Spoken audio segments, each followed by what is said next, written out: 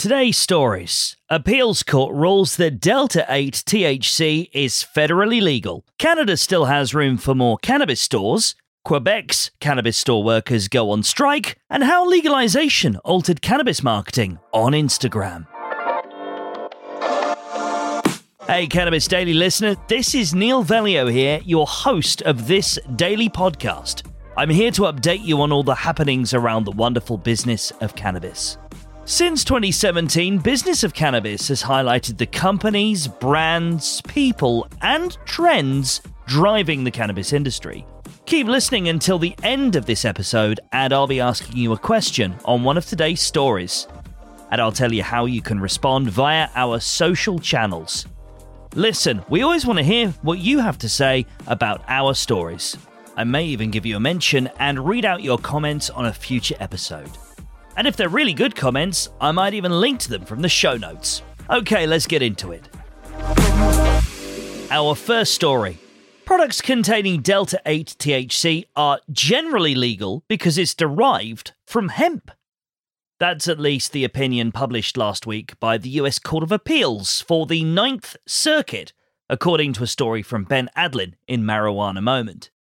Federal law states that any part of the hemp plant is legal, including all derivatives, extracts, and cannabinoids that contain less than 0.3% Delta-9 THC by weight.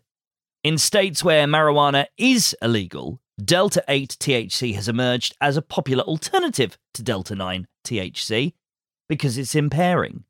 Judge D. Michael Fisher wrote his thoughts, saying, "Regardless of the wisdom of legalizing Delta-8 THC products, this court will not substitute its own policy judgment for that of Congress." He punctuated his point by saying that if lawmakers behind the 2018 Farm Bill unknowingly legalized Delta-8, then it is for Congress to fix its mistake. Our second story now. And every province except Alberta has room for more cannabis stores, according to Cannabis Benchmarks in a story on MJ Biz Daily. That's even though so-called store clustering has become an election issue in Ontario. There, both the NDP and Liberals say they'd prevent too many stores from opening too closely, according to claims by CP24. With focus on Colorado and Oregon markets, the Connecticut-based data firm reckons the optimal number of stores is 1 per 7,500. That means Canada could use another 5,100 in addition to its existing 3,162 storefronts. Our third story. Approximately 300 employees of the government-run stores in Quebec have gone on strike. That's a story on MJ Biz Daily today. The labour action comes after the Société Québécoise du Cannabis suspended 75 employees and the president and VP of the Canadian Union of Public Employees for dress code violations. A press release claimed they'd worn Bermuda shorts and dresses as means of pressure. Want me to read more from this release? Okay.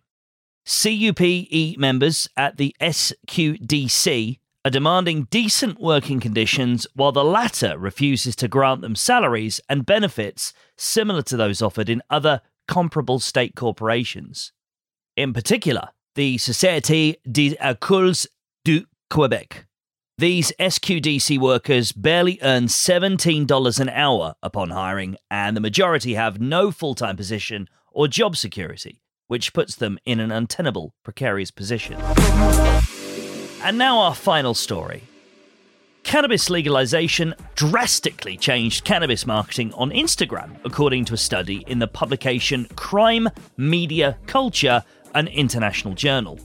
Marijuana Moment have popped the spotlight on that story, in which the most glaring finding was that illicit cannabis marketing is male-dominated, while legal cannabis influencers on the platform are often women.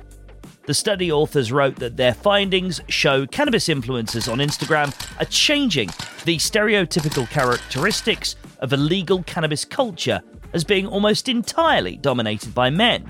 They claim it's now one where cannabis is represented as a desirable accessory in certain feminine lifestyles. Those are the stories we're watching today. Join 12,000 others and catch all these stories and more in your inbox every day at 7 a.m. with our Cannabis Daily newsletter. Thank you for listening, and please do hit follow or subscribe, whichever your favourite podcast app allows you to do. Always feel free to visit us online at businessofcannabis.com. And of course, we got all our social channels. We're on Twitter, LinkedIn, Facebook, and Instagram. Connect with all those, and you'll ensure you never miss any updates from Cannabis Daily. Now, back to that final story about the way cannabis is being marketed on the gram. Do you agree that the messaging is appearing to be less dominant and girl power is showing more in the culture? Give us your take via @BOFC_media on Twitter. That's @BOFC_media. We'll give you a mention on a future episode.